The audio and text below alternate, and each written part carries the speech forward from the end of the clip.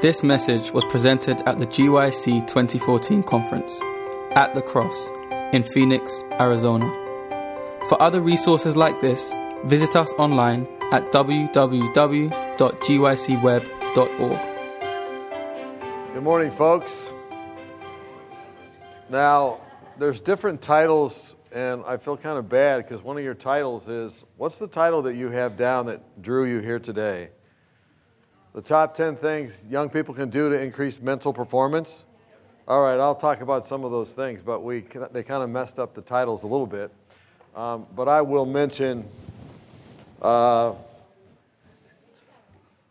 number of those. One thing you can do, by the way, before we get started, is sing. Did you know singing is great for your frontal lobe? And did you know that Einstein, always when he struggled with a problem, he would go out and begin to play his violin?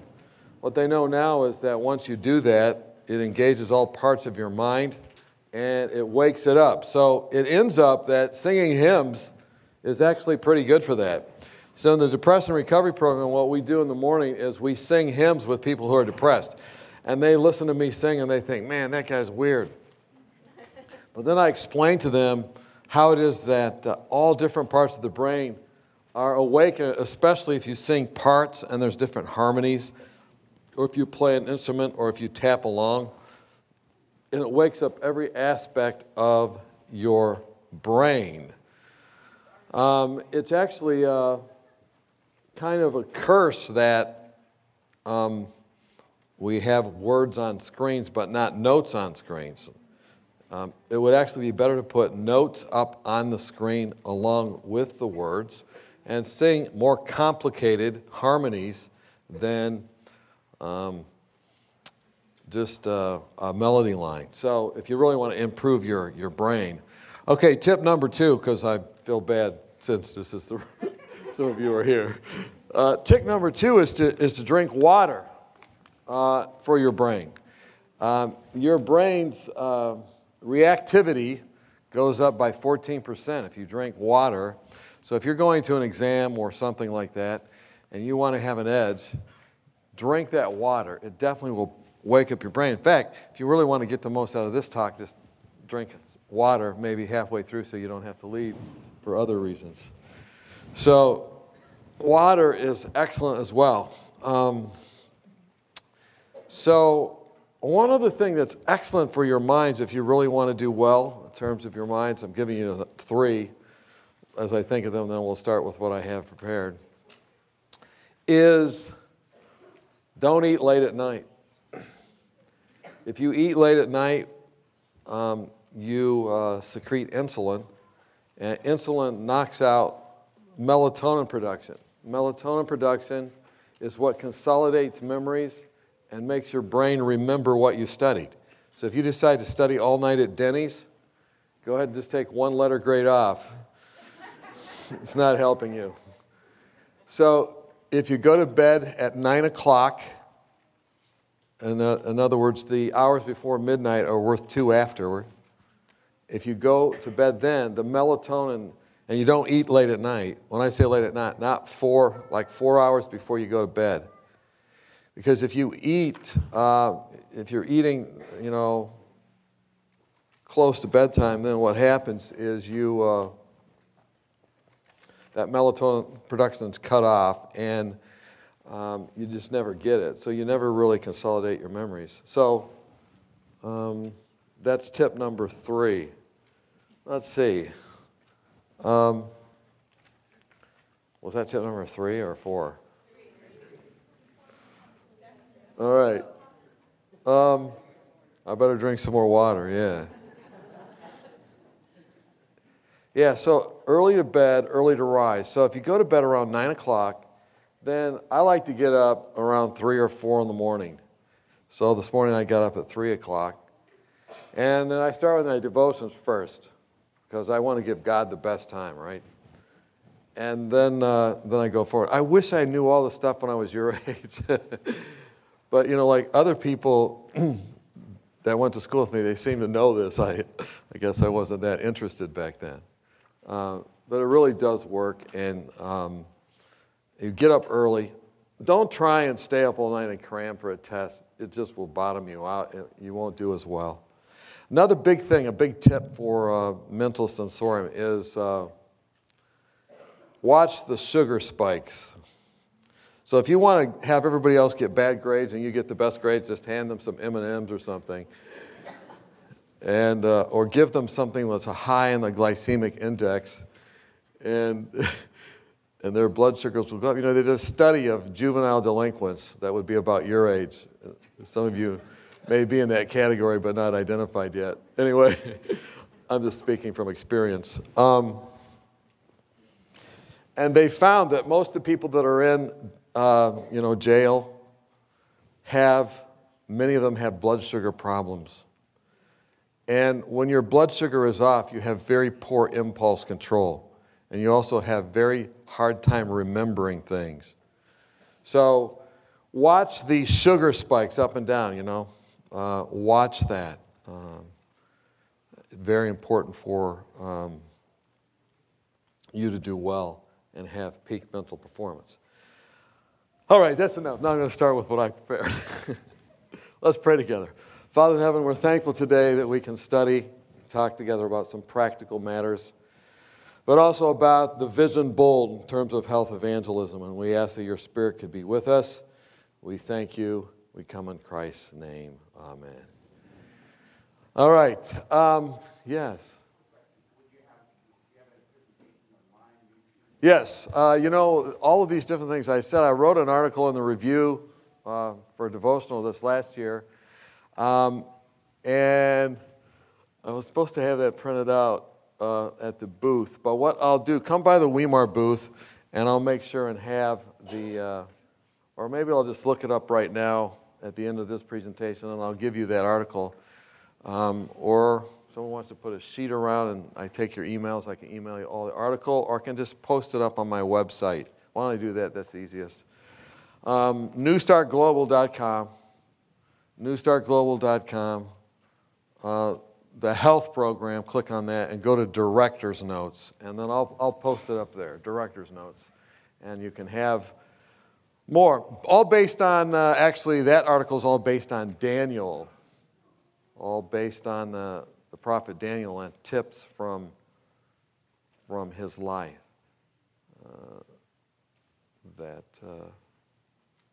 Positive. Okay, yes. My booth number? I never heard that number, but it's the Weimar booth with the big, huge shield that looks, you know what the big Weimar booth is? On the right side at the back. Okay, thank you for those searching questions that I should know the answer to. Okay, the vision bold. God is calling you. He's calling us, He's calling you.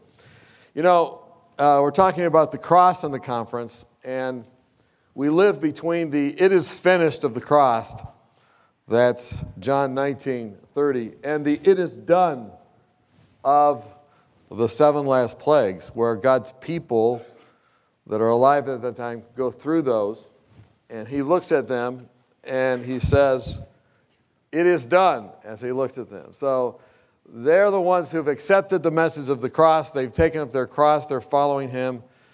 And it is done. Now, what are those Chinese characters in the middle sign? I don't know. I don't read Chinese, but Wikipedia does. And I believe this is what it says if I cut and pasted correctly.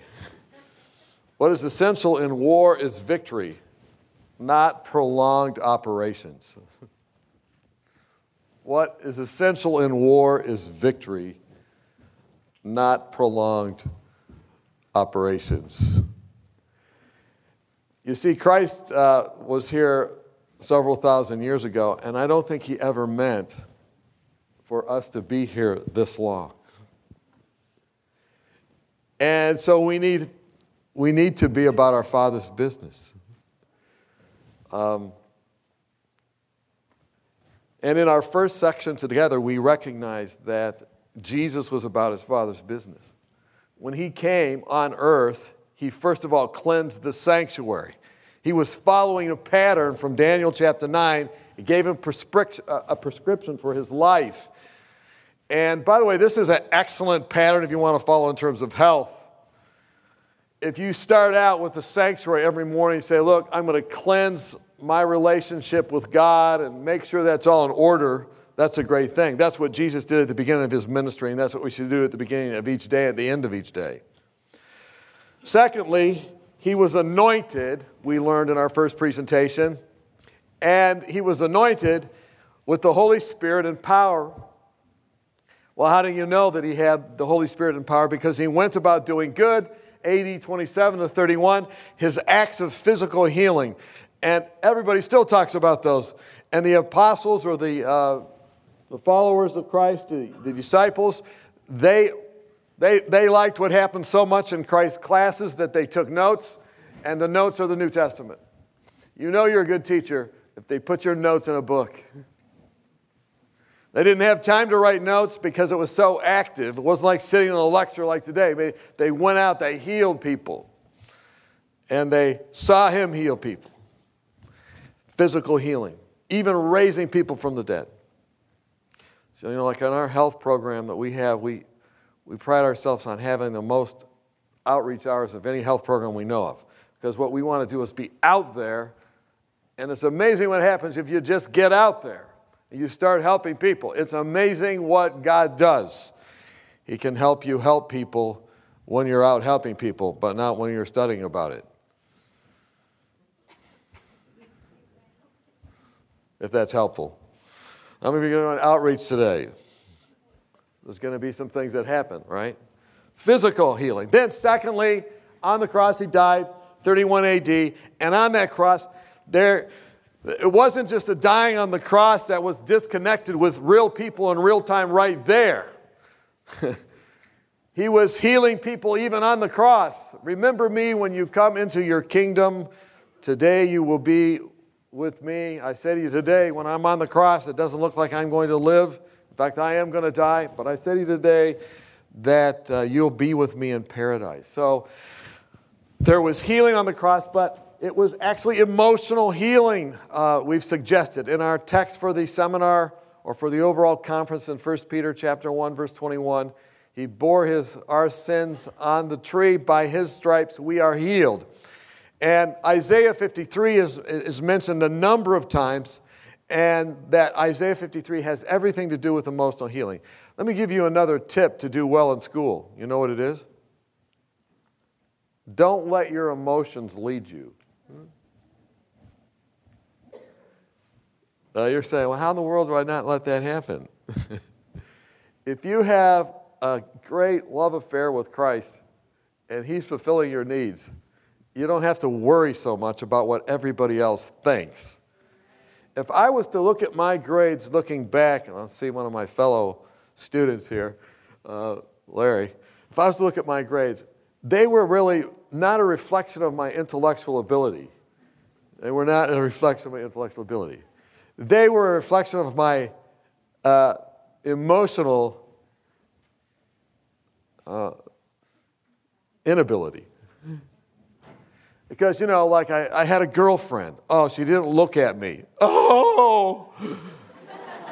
So I get an F, Or I remember just so many stories I could tell you. This happened and that happened. And what happened was my emotions were leading. Well, that teacher's an idiot because they called me an idiot because I was being an idiot, but that doesn't matter. They called me an idiot. So I'm going to teach them by not paying attention in class. Oh, that's really smart. It's kind of like, talking about your relatives. It's kind of dumb, too. It's like laying down flat on the floor and spitting. It comes back to hit you. The point is this, emotions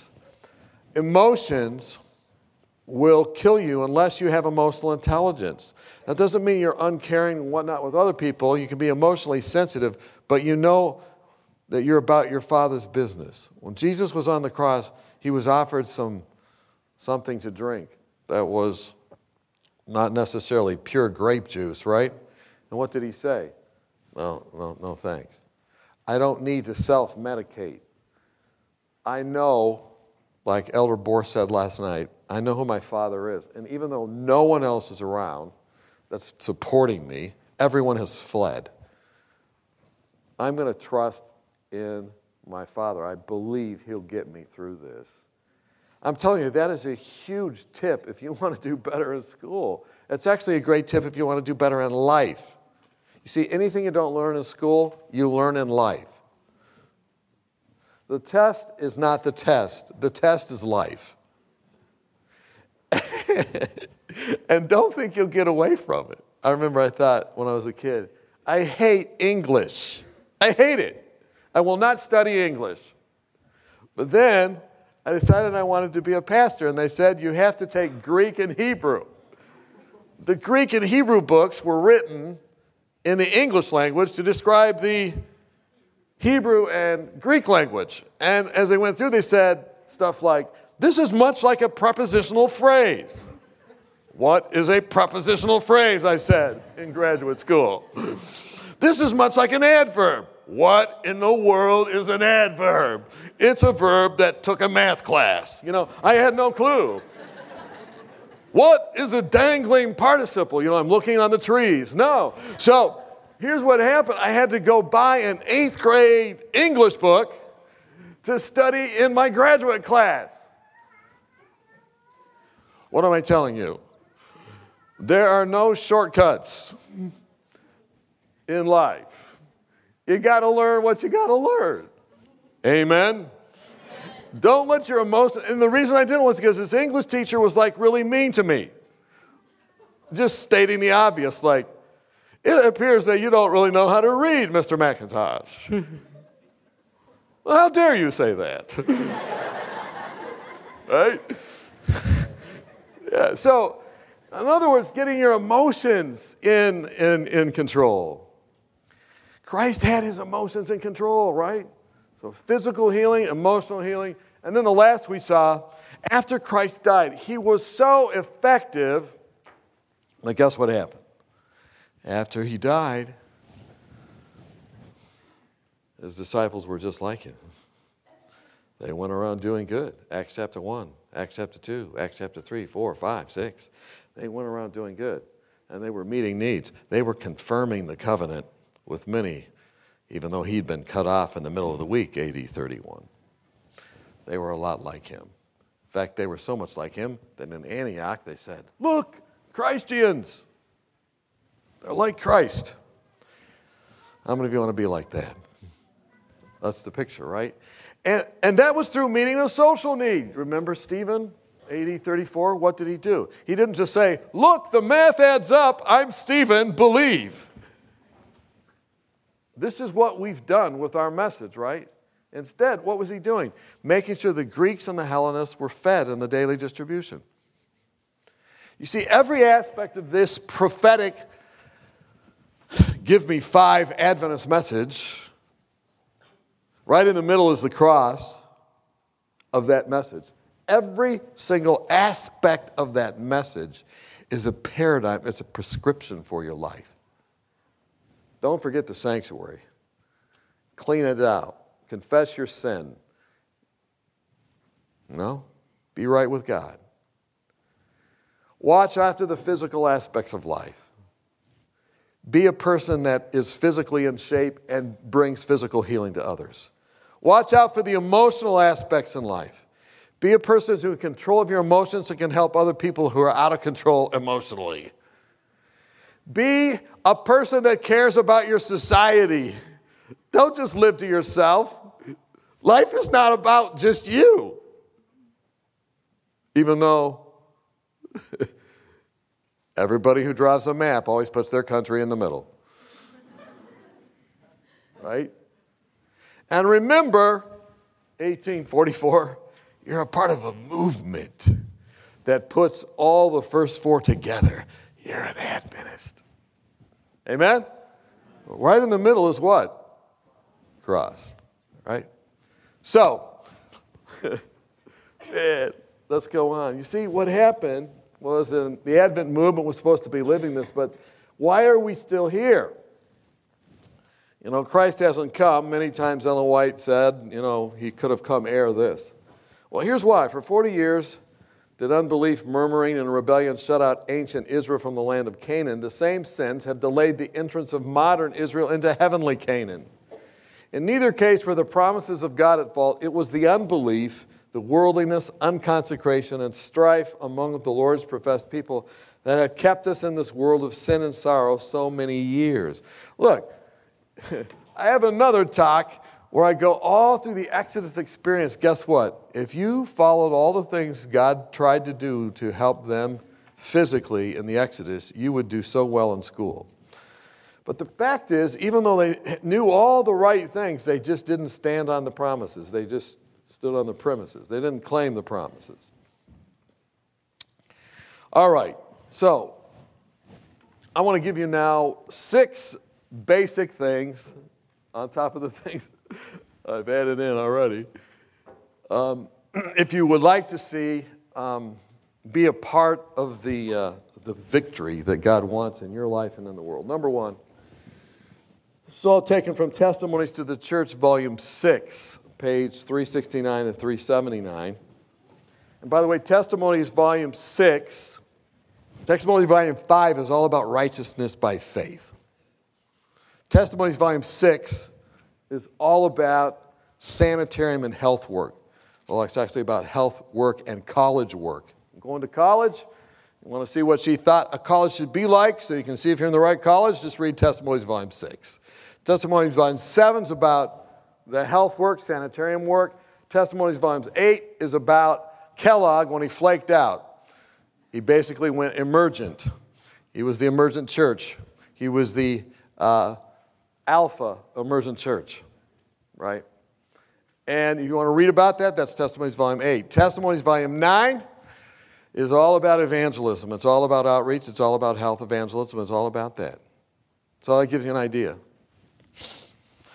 So, level 1, what does she say here?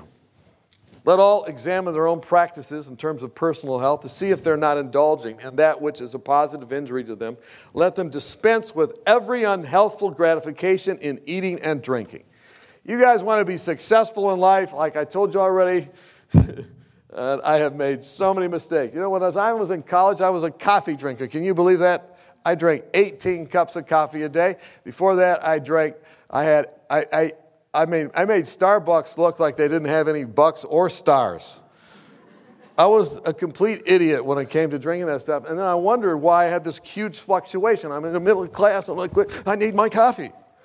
And when I realized that one day, I was just like, I am totally addicted. Don't get into that. I was just with some young people a couple of weeks ago, and they were like, when are we going to Starbucks? I was like, yeah, I'll go with you. Well, what are you going to get? I'm going to get their hot water. Really like that. Now, there's 2 young guys in Adventist history. These guys, E.A. Sutherland and Percy McGann. These 2 guys lived this idea. In their day, they were contemporaries of Ellen White, and all these testimonies that we have now, testimonies of the church, were written to specific individuals. And so everybody said, oh, that was for Don, that was for Larry, that was for Judith, that was for Henry, that was for Kenny. That's not for me. That's not for me. But you know what they did? They said, wait a minute. We're going to take those messages, even though they weren't written, we don't think specifically to us, we're going to take them to heart ourselves. And one of the messages they had was, this was a message that Sutherland said to McGann, or the other way around. By the way, if you want to find these people's names, they're like, they helped found Loma Linda University and Madison College and whatnot. But anyway, they had this discussion about whether or not they should eat meat. And one says, you know what? I don't think I should do that because Ellen White says that those that are going to be translated won't be eating meat, and I want to be translated. I'd like Jesus to come soon. And the other one said, you're crazy, man. The Bible says you can eat meat. And they went back and forth, but then they both decided, guess what? We're just going to do the best. We're going to do the best. Now, let me tell you something. Those 2 young people that did that, guess what? There was a bunch of people that followed their example. Now, you can follow the example the wrong way. You can say, I'm doing that because if I do that, then I'll be saved. Well, that's, of course, the wrong way to do it. But the other way was, I'm going to do that because I think it's a blessing, and God gave us a prophet, and that's the right way to do it. And I think that's a blessing, so I'm just going to do that. And they did that, and guess what? A whole bunch of people follow them, and now science studies Adventists, and you know what they find out? People that live like Sutherland and McGann did, they have less diabetes, they have less hypertension, they have less heart disease, they have less weight problems, they have everything less. And now it's documented in the science, and everybody's going like, how did you know? Well, it went back to a conversation between some young people that said, guess what? We're going to listen to the spirit of prophecy because we believe it's a blessing. Can you say amen to that? You can start young. I remember this guy came, this little guy, he's 5 years old. And he came, and his dad came to one of I was teaching at Amazing Facts then. And he shows up, and he's there. His dad is listening, and this little guy is like 5 years old. He's going, amen. I was like, man, what this unusual 5-year-old. My 5-year-old even now doesn't do that, although he's very religious, my little guy. But this guy was like, amen. And I was like, what is the backstory to this? So I go up afterwards and I say, man, I'm so glad you're here. And how old are you? I'm 5. And his dad says, I said, well, what do you do? He goes, I'm a dentist. I goes, well, thank you for coming, and you brought your son. He says, no, you don't understand. My son said we're coming to this. What? 5 years old, wants to come to, an intensive evangelistic training. He saw it on TV. And he told his dad, he said, I've been listening to Doug Batchelor. He says that what you're doing is wrong. We need to go to his school so you can learn. So he brought him to the school, 5 years old. You see the impact that a person can have? The little kid said, look, you're eating this and doing this and that, Dad, but you know what? We're not supposed to do that because Pastor Doug says don't do it. I mean, you can sophisticate the theology, but he was under conviction. Are you with me? Totally changed things. And if you have a revival in your personal health, it will not only help you, it will help other people. That's the whole story of Daniel. Starts out with a prophecy of health, doesn't it? And it totally changed the world. Now, my daughter, my oldest daughter, she's now 14, which means I'm about 18. Anyway,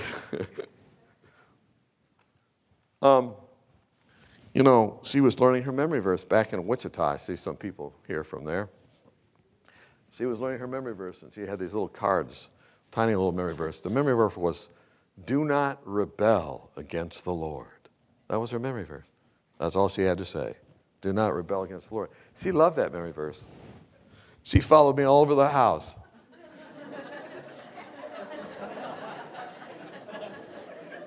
I'm in my bedroom. Do not rebel against the Lord. How many think that's a good message for the bedroom? I'm in the living room next to the television. Do not rebel. Again, I think that's a great message for that television. I'm near the refrigerator. Looks at me with those big eyes. Do not rebel against the Lord. I said, can you keep her? I'm going to the store. She goes, no, I want to go with you. Every aisle. Do not rebel. So, folks, can your personal health experience have influence? He sent his word and healed them. Applied. Number 2, family health. Healthful living should be made a family affair. I thought about this. I said, where in the world did he get this idea? And all I could think of was 1 Timothy, where Paul was writing to Timothy. He said, if a man knows not how to rule his own house, how will he take care of the church of God? By the way, I want to talk to the men here for a minute. You know what, men? Regardless of what society tells you, and they'll tell you this in the church, out of the church, everywhere, they'll say, you're not the leader. Everybody's equal. Well, you know what? Statistics show differently. Here are the statistics. Did you know that if a child is the first person in the household to become a Christian, there's a 3.5% probability of everybody else in the household following? A major study done in the largest Protestant denomination in this country. If a mother is the first to become a Christian, there's a 17% probability everybody else in the household will follow. Pretty good. The mother's like, whoop that child, right? Now look at this, guys.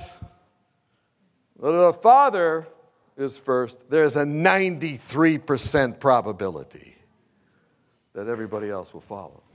Folks, men, you need to be men.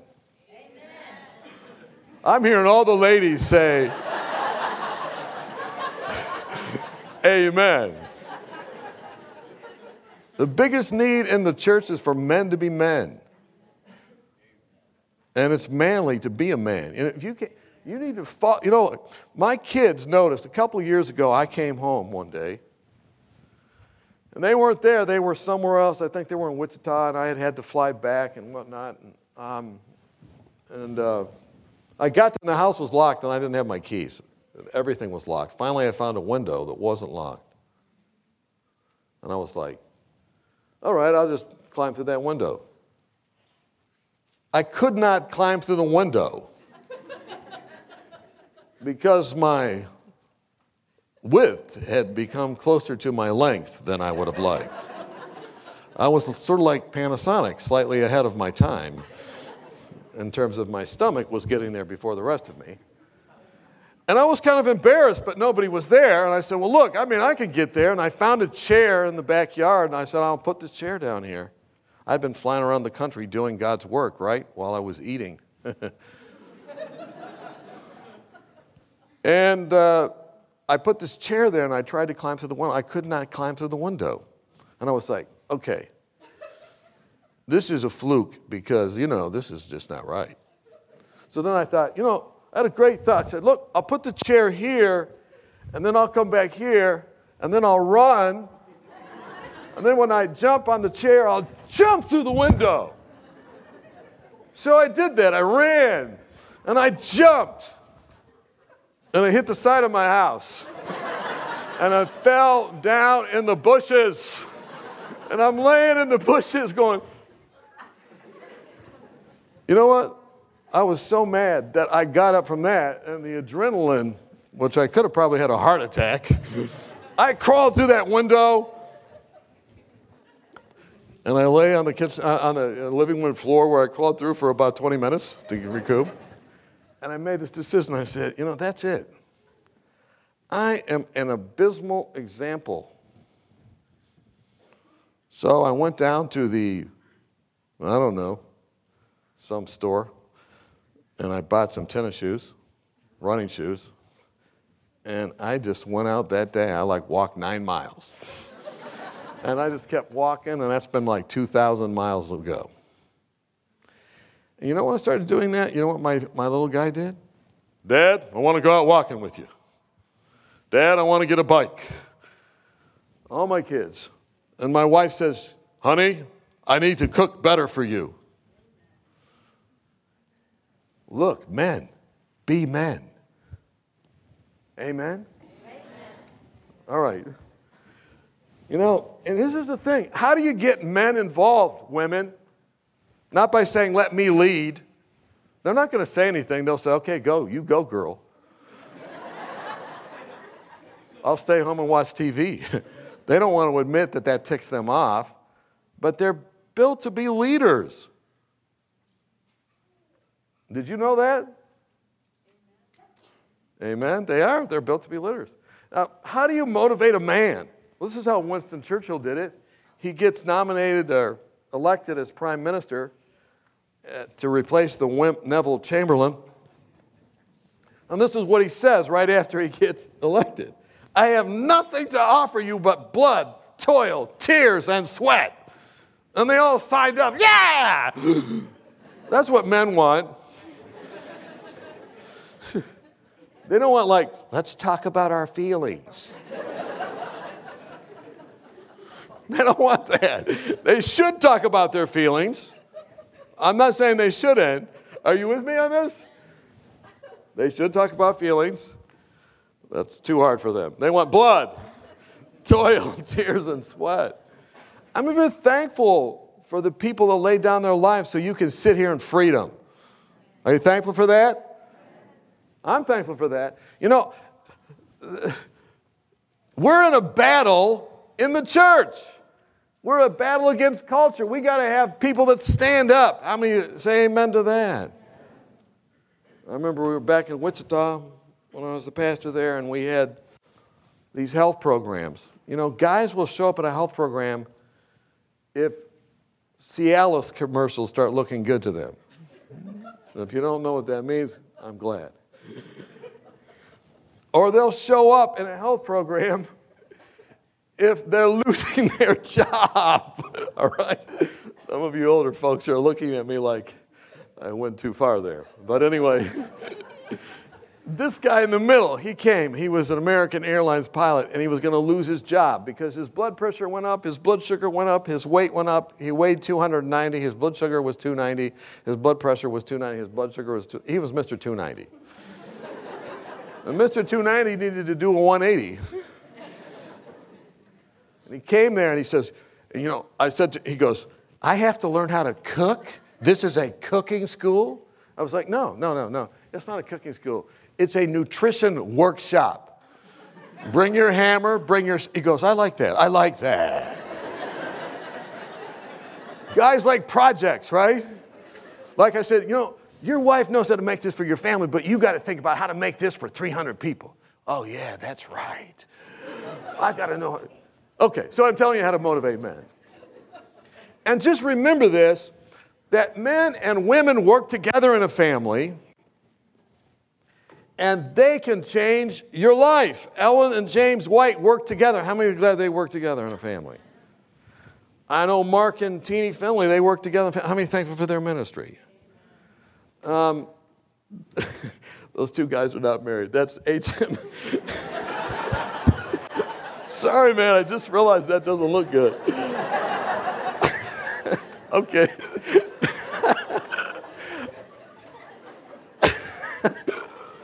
All right. All right, 1,000 times no on that one. But if you think in your church of the strong families, there are strong families. I mean, we were in a church and I couldn't find any other pictures on the internet, but this was one of the strong families in our church. We had a number of strong families, and guess what? Those strong families, you got a personal revival, and then you have a strong family. Those are the things that make for a health revival in your church and in your community. Because people say, how does that really work? You know, this one family here, the Mills family, it was amazing what happened as a result of their influence and other influence. When I got to their church, I was not the picture of health. They took me under their wing. And they reached the entire city, basically, because they brought revival in families. This is how it works. Amen? So, you know, we're going to have this big thing in San Antonio where we're all working together to reach San Antonio. You know what I'm excited about? We've identified what are called the homes of hope. All these homes are opening their homes, and we're going to run health seminars and message seminars all out of their homes leading up to the general conference. And there's a big, huge evangelistic meeting that comes after that. We're taking a busload of kids down from Weimar, and you guys should come too.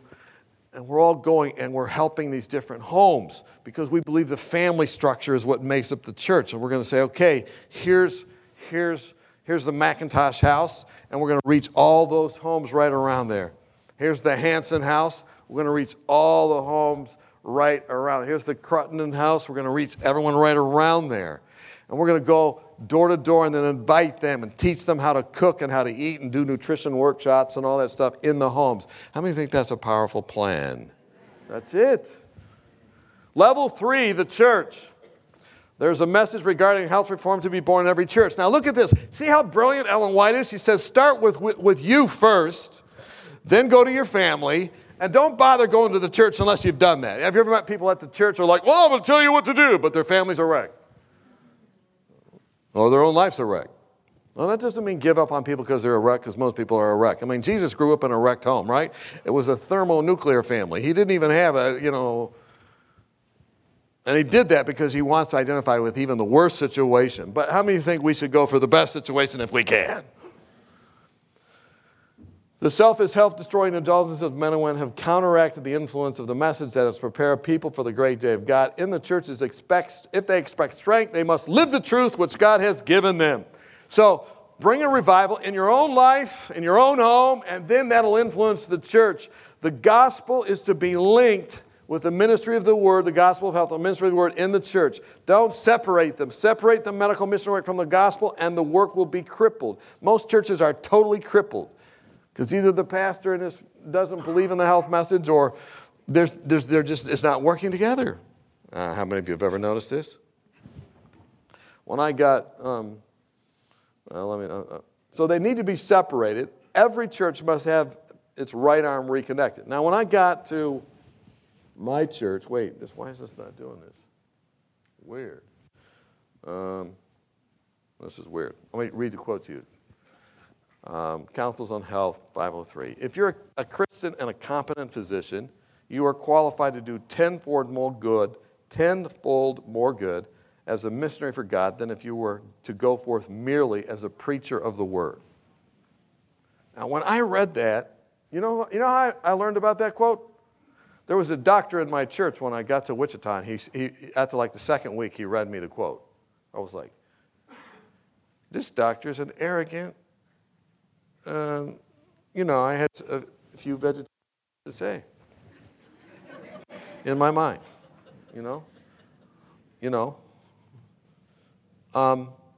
So I go home and I said to my wife, I said, can you believe it? Those doctors showed me this quote. Look at this. And I think he thinks that he's competent, that he's a Christian, and I think he's got tenfold more influence than the preacher of the word. And my wife just looks at me with a blank stare, like she's ready to say something I don't want to hear. You know what she said to me? Did that doctor write that? That's what she said. How many think that's a pretty good question? I was like, what do you mean, did he write that? He showed it to me. No, I'm not talking about showing it to you. Did he write that? Well, of course he didn't write that. Well, okay. Well, who wrote that? And I was like, oh, man. Why did I marry this woman? But I knelt down that day and I said, you know what? I need to humble myself to believe that. And I began working together with that person. And you know what? That's why I'm standing here today, probably. I've been around the world because of the things that happened as a result of those things coming together in a church. They came together at a church. They reached the whole community. I remember I couldn't even go to a store to be unhealthy. I remember once I went to the store. I'm in there, and I had this craving for sour cream and chips. Have you ever had this craving? I don't have these cravings anymore. And I'm in there, I'm going, man, I got to get this sour cream and chips. I'm sick of this tofu stuff. No! So I go back there, and I get this stuff. I put it in my bag, and then all of a sudden I'm walking to and it was late at night. It was the other side of town. I felt like a drug addict. Studies show that junk food is like that. It's very addictive, almost more than heroin. And so I'm over there. I'm like, I didn't realize. I'm like getting this stuff. And I'm like, oh, man, this is great. I have a coat on and everything, Because so many people were getting healthy in the city. And I'm walking towards the outdoor, and there's this lady comes in. Her name's Margie. Margie walks in, and she goes, Pastor Don! I'm like, so I start to run, So I'm like, hi! So I go like with my cart down the thing. I'm like, what am I going to do? And I start pulling these beans and stuff off the shelf just to cover up what I had, So she comes around. She goes, it's so good to see you. What do you have in your cart? She pulls out. I said, beans. Pulls out the beans. I got like 40 cans of beans covering up my chips, which are totally smashed. She picks up the beans and it says, pork and beans. I'm like, no! So guess what I had to do? I had to confess. I said, sister, this is what happened. I just wanted the chips. Oh. Look. You know what? The good thing about The good thing about this whole plan of personal health, family health, church health is it starts to hold you accountable. And if it's really successful, even when you go to the store. How many of you want to have a church that's that powerful in your community? Now, the problem is most folks, older folks, don't want to listen to it when it comes to changing their diet. You guys can still listen, but a lot of people have like hardening of the attitudes and cirrhosis of the giver. Okay? And they just don't want to listen. Now, so what does God say? Remember the other day when I said, we need you. Listen to this. Get the young men and women into churches to work. Combine medical missionary with the proclamation of the third angel's message. Send out into the churches workers who will live the principles of health reform and see if the breath of life will not come into our churches. So in other words, what you need to do at this GYC is say, look, man, I'm going to go back by God's grace and His power alone, the power of His cross, not my power, but His power. And I'm going to ask Him to live out His life within me. I'm going to say, hey, look, I am crucified with Christ, therefore I no longer live. I'm going to crucify the lust of the flesh. I'm not going to eat or drink what I want. I'm going to eat and drink what He wants. And when you go back into the church, guess what happens? You bring life to that church. I have seen that happen. In my health program, we have a 4-month health program. We'll go to these churches, and there's a revival that comes because people see what's happening, and there's an environment that's created, and things change. Look at what it says. As Jesus in the temple solved mysteries which priests and rulers had not discerned, so in the closing work of this earth, children who have been rightly educated will in their simplicity speak words which will be an astonishment to men who now talk of higher education. They'll go, whoa, check this out. This is a generation of youth for Christ. When heavenly intelligence see that men are no longer permitted to represent or present the truth, the Spirit of God will come upon the children, and they will do a work in the proclamation of the truth, which the older workers cannot do. I have seen this time and time again. That's why I was taking young people with me to the door, right? I got to be protected. I just can't do things. The older generation can't do things that you can do. It doesn't mean you don't need the older generation, by the way. Don't go home and say, we can do things you can't do. That's, again, like spitting straight up in the air when you're laying down. Just don't do that. That's like a white blood cell. It's like a red blood cell fighting with a white blood cell, saying, I'm more important than you. Yeah, until you get an infection and you don't know what it is. And you go, Mom! Because they're older. They know what's going on. How many of you are thankful for the white blood cells? Give us some love because you'd be dead without us. But we wouldn't have life without you, amen? You need to get out there and do the corpuscle hustle. You need to be out there. That's what this is saying. So, when we go to San Antonio, and I'm hoping a lot of you want to go to San Antonio and work. Remember the Alamo? Is there a battle? Do we need to fight? So when we go down there, we're going to be working with all these homes and all these churches, and we're going to be putting on these programs, but I think it's going to be dynamite if you guys are doing it, because you're going to have more power than anyone else. When I was a pastor, what I said? How do I get everybody to my program? I had the kids do it. They brought their moms, who brought their dads, who brought their checkbooks. Amen? Level 4, school revival. Man, am I running out of time or what? Okay, school revival. There's a work to be done in every school. Neither principal nor teacher should be entrusted with the education of youth until they have a practical knowledge of this subject. So in other words, personal revival, family revival, church revival, school revival. I am delighted to now, as a result of personal revival that has to happen again and again, as my story at the window told you, and family revival and church revival, to be involved in the planting of a school. Because a school is supposed to be a training ground to help people do all the things we're talking about. Amen? That's it. If I was looking for a school, I'd look for a school like this. I look for a school that's trying to do this. I seriously would. We're starting a nursing program. I'm excited. You know why I'm excited? We wrote out, we're going to have a school that talks about what you eat and what you drink, not just teaches nurses how to give pills and send bills. And like the California State Board of Nursing, they got like, wow, all right. They said no to like all kinds of other applications, and they said, we'll say yes to you. And they just this year said, guess what? You can start your school. It starts in the fall. And then we did the same thing, seeking accreditation for our school. This is what we're about, to heal a hurting world. You see the big shield down there in our booth. And the accrediting board, they looked at that and they said, wow, that's awesome. And they gave us eligibility for accreditation based on our idea, which is really not our idea. It's really these ideas.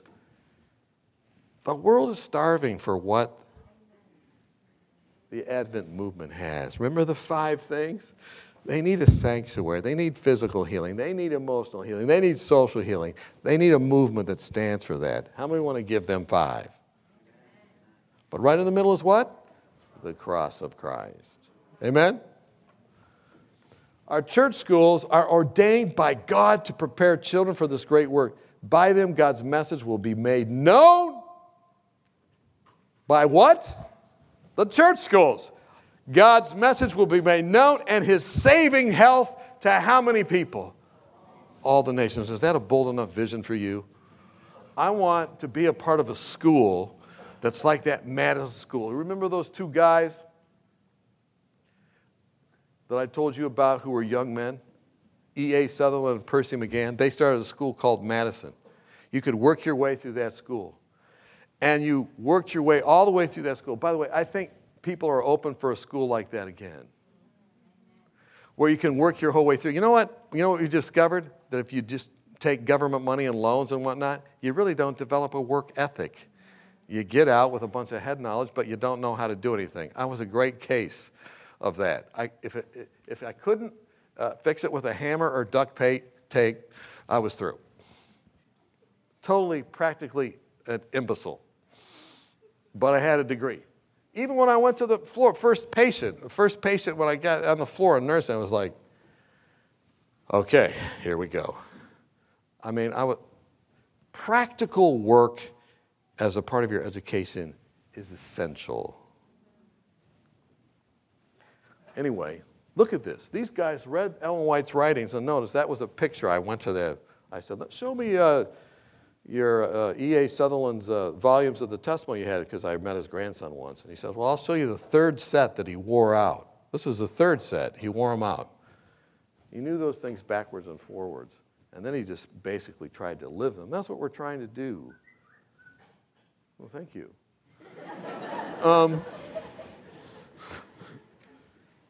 I want to end with this, even though I would like to go longer, but I think you have another appointment here soon, don't you? Listen to this. Elder Wilson wanted to come by this morning. He texted me from the airport and apologized, but one of his initiatives is this. There's no change. He, by the way, wants to encourage you to be involved in San Antonio. There is no change in the messages God has sent in the past. The work in our cities is the essential work for this time. When the cities are worked as God would have them, the result will be the setting and operation of a mighty movement such as we have not witnessed. This is exactly what happened. You know what happened? Personal revival led to family revival, led to church revival, led to a school revival, and then a school got involved in this project in San Francisco. How many of you have heard about it? You know what? I got to tell you the backstory of that. Leading up to that, everyone was like, don't do it. You can't do it. No one's going to do it. No one's going to help. But you know what? We read these statements and we said, we're going forward. And guess what? When we got there, there was a huge need in that city. 3,000 people treated in just 3 days in San Francisco and in Oakland. And just amazing stories. I remember talking to a young man. He's in there, and he worked for kink.com. If you don't know what kink.com does, don't look it up on the internet. But it's pictures of people that just couldn't afford clothing, so don't go there. And this building we had gotten had this pornography studio. We didn't know that. That's not why we picked the building. And then there was this other part where it was like the worst place in terms of if you were going to pick that. When I went there, and this guy, he's a security guard, and he says to me, "Why are you here? Don't you know you're going to get beat up? This is a terrible place. Why are you here? You seem to be the person in charge." I don't know why he came to me. I wasn't even in charge. But he says, "You look." I said, "Look, we came here because if this is the darkest place, we wanted to bring just a little bit of light." He goes, "You're an idiot." I said, "Well, the Bible says that, the disciples, they were idios and agrammaton. But they took not sight that they had been with Jesus." He goes, "What are you talking about?" 3 days later, he came back after all those people had been treated. He says to me, "I got to talk to you again, mister." So what's up? He goes, "I have never seen this before in my life. I've never seen something like this before in my life." And he started to cry. Very hard guy. He started to cry. He said, "I've never seen something like this before in my life. This place of complete darkness has been a place of light. I wish you guys would stay here all the time." His friend was standing with him, the other superior, big, huge guys with tattoos that looked like they could. Anyway, so they standing there, and he looks at me, and he's kind of crying too. I looked at him, and I think the Holy Spirit helped me with this. See what you think. I said to him, "Are your parents happy that you live here?" He goes, "No." I said, now this was a complete hunch, but it was based on my journey to a far country. See, I'd been an Adventist, then an atheist, and then I came back.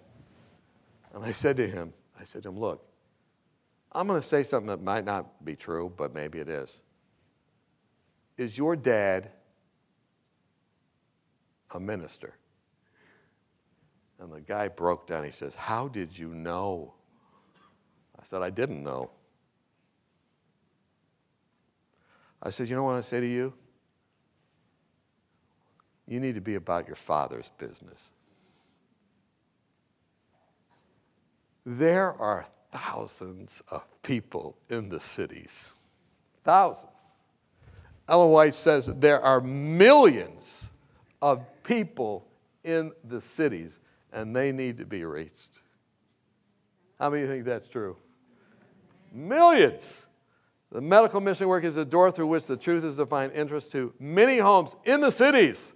The judgments of God are impending. Why do we not awaken to the peril threatening the men and women living in the great cities of America? Our people do not realize as keenly as they should the responsibility resting upon them to proclaim the truth to the millions dwelling in these unwarned cities. There is a vision, and it is a vision bold. Wouldn't you love to see medical missionary work coupled with our universities? I drew these zones before I ever heard about San Francisco, the project, and I said, God wants us to do this. And putting our Adventist hospitals together with our institutions, together with our churches in that area to reach all the major cities. How many think God wants that to happen? Guess what? We're out of time, but let me show you this. You're saying, wait a minute, how are we going to pay for that? Look at this great promise, and we'll close. Do you not know that unless you carry the truth to the cities, there'll be a drying up of means? Look, you know what? If you help others, you yourself are helped. Revival among leadership was the next one. By the way, ministers are supposed to get on board. Look, if they don't get on board. Rick Warren got on board, and he's talking about Daniel, the Daniel plan, all these different things. If we're not listening, oh man, I could go through so much stuff here, but let me just show you. A revival among the presidents in our conferences, our ministers and our teachers. And then the final quote, and I'll just end with this. I wish to tell you that soon there will be no work done in ministerial lines but medical missionary work. How many of you want to be there right to the bitter end doing ministry? Get involved in medical missionary work. Let's pray together. Father in heaven, Lord, give us personal revivals of health in this room. Right now, eyes are closed. You're saying, God, give me I don't have it within myself. You need to revive me. Send your Spirit. How many right here are saying, raising their hand, I want a personal revival and help? Amen? Amen. I see those hands and hearts. You're saying, look, I don't want to be a Starbucks Adventist. Amen? Number 2, Lord, we need a revival in our families. How many men here today want to say, look, I want to lead for God. I want to lead for God. Amen. I want to grow up to be a leader for God. Amen. How many of you women here want to say, look, I want to be a leader for God too. I want to lead as well. Lord, give us a church revival. Lord, prepare us to go back to bring life to the churches. How many young people here today want to say, look, use me to bring life to that church? I don't want to just abandon the church. I'm going back to the church. I'm not just going to go away to school. I'm going to go back and give back. How many of you want to say that? Amen. Give us a revival in our churches. Give us a revival in our schools. Help us to reach the cities. Reach our leaders through the simple testimony of our own lives. We thank you. We come in Christ's name. Amen. This message was recorded at the GYC 2014 conference at the Cross in Phoenix, Arizona. GYC, a supporting ministry of the Seventh-day Adventist Church, seeks to inspire young people to be Bible-based, Christ-centered, and soul-winning Christians. To download or purchase other resources like this, visit us online at www.gycweb.org.